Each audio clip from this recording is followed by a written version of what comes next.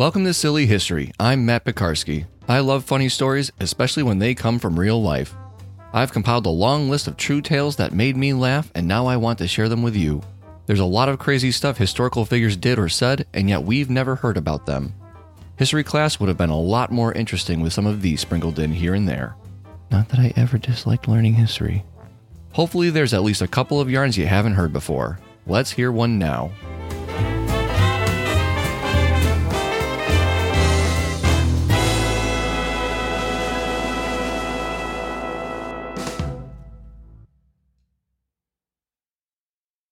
Thanksgiving 1926 was around the corner and preparations were underway at the White House. Every year, a turkey or two would come through the doors and be served up a few days later, thanks to the generous donations of American citizens. It's a tradition that began way back in the 19th century, when a famous poultry farmer from Rhode Island gifted one of his prized birds to then-President Ulysses S. Grant. The progression of technology in the mainstream news turned the quiet tradition into a national ordeal.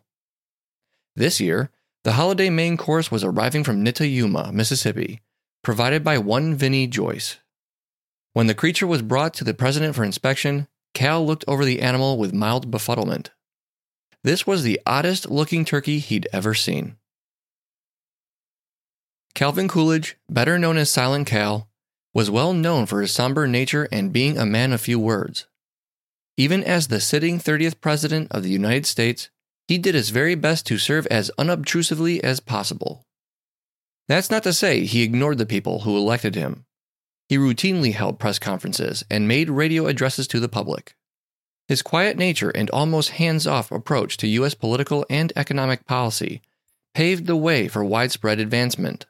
As Cal put it, the chief business of the American people is business. Thus, the Roaring Twenties, filled with boisterous parties, jazz music, and Art Deco, was born. The average American citizen had greater buying power, with more people buying cars and mass-produced goods. While the country seemed to be throwing one big party, Cal sat quietly in the Oval Office or strolled through the woods far away from the busyness of the Capitol. Cal was accustomed to the delivery and consumption of animals that weren't turkeys for holiday dishes. He'd partaken his fair share of ducks, geese, quail, rabbits, even deer. But as he stared at the odd-looking turkey held in front of him, he felt more than a little out of his comfort zone to sample the tender and flavorful meat the animal offered. Cal pardoned its death sentence, and instead of returning it either to Mr. Joyce or the wild, the president decided to domesticate it. The odd-looking turkey, now the newest addition to the first family's menagerie of pets, was not, in fact, a turkey at all. She was a raccoon, and she was given the name Rebecca. Cal and his wife, Grace, were well known for their love of animals. The White House had been previously dubbed by media the Pennsylvania Avenue Zoo, given the numerous dogs, cats, and birds you'd encounter.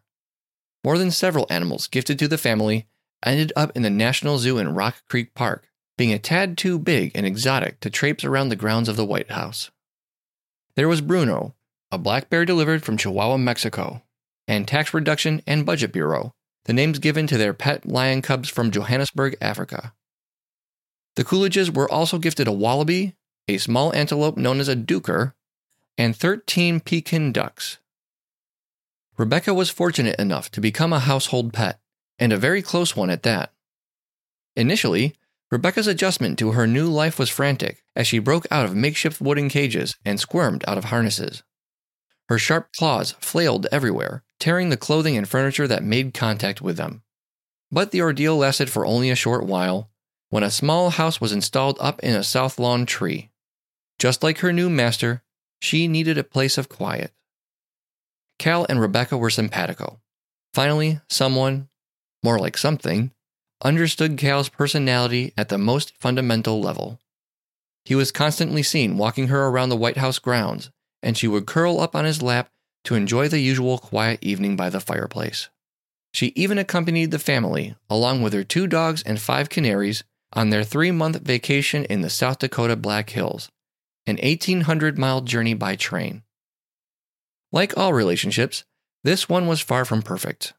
Cal appeared one morning with a bandaged wrist, and that day, Rebecca was extradited to the National Zoo to live amongst the rest of the extended Coolidge family.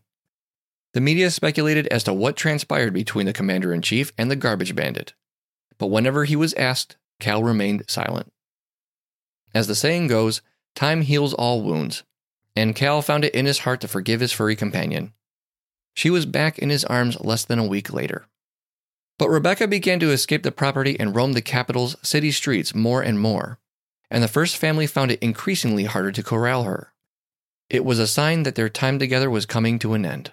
And so, Rebecca's living arrangement was finally transferred to the zoo, where she lived out the rest of her days. Prior to Rebecca, Coolidge had briefly ended the presidential tradition of receiving a gifted turkey each Thanksgiving. At the time, there was no designated farmer who had the official dibs on sending the gobblers. And so a large number of citizens were sending in more than the president felt he could handle. For the sake of tradition, he reinstated it, but only after missing out for 2 years. The chaos resumed, but out of it came a serendipitous friendship with an unexpected animal. Thanks for listening. If you liked this episode, please subscribe, give it a 5-star rating, and share with not one but 2 of your friends. If I haven't told your favorite silly story from history, send me an email at nightowlbroadcasting@gmail.com. Subject, Silly History Story. This is a Night Owl production and made possible thanks to donations by you, the listener.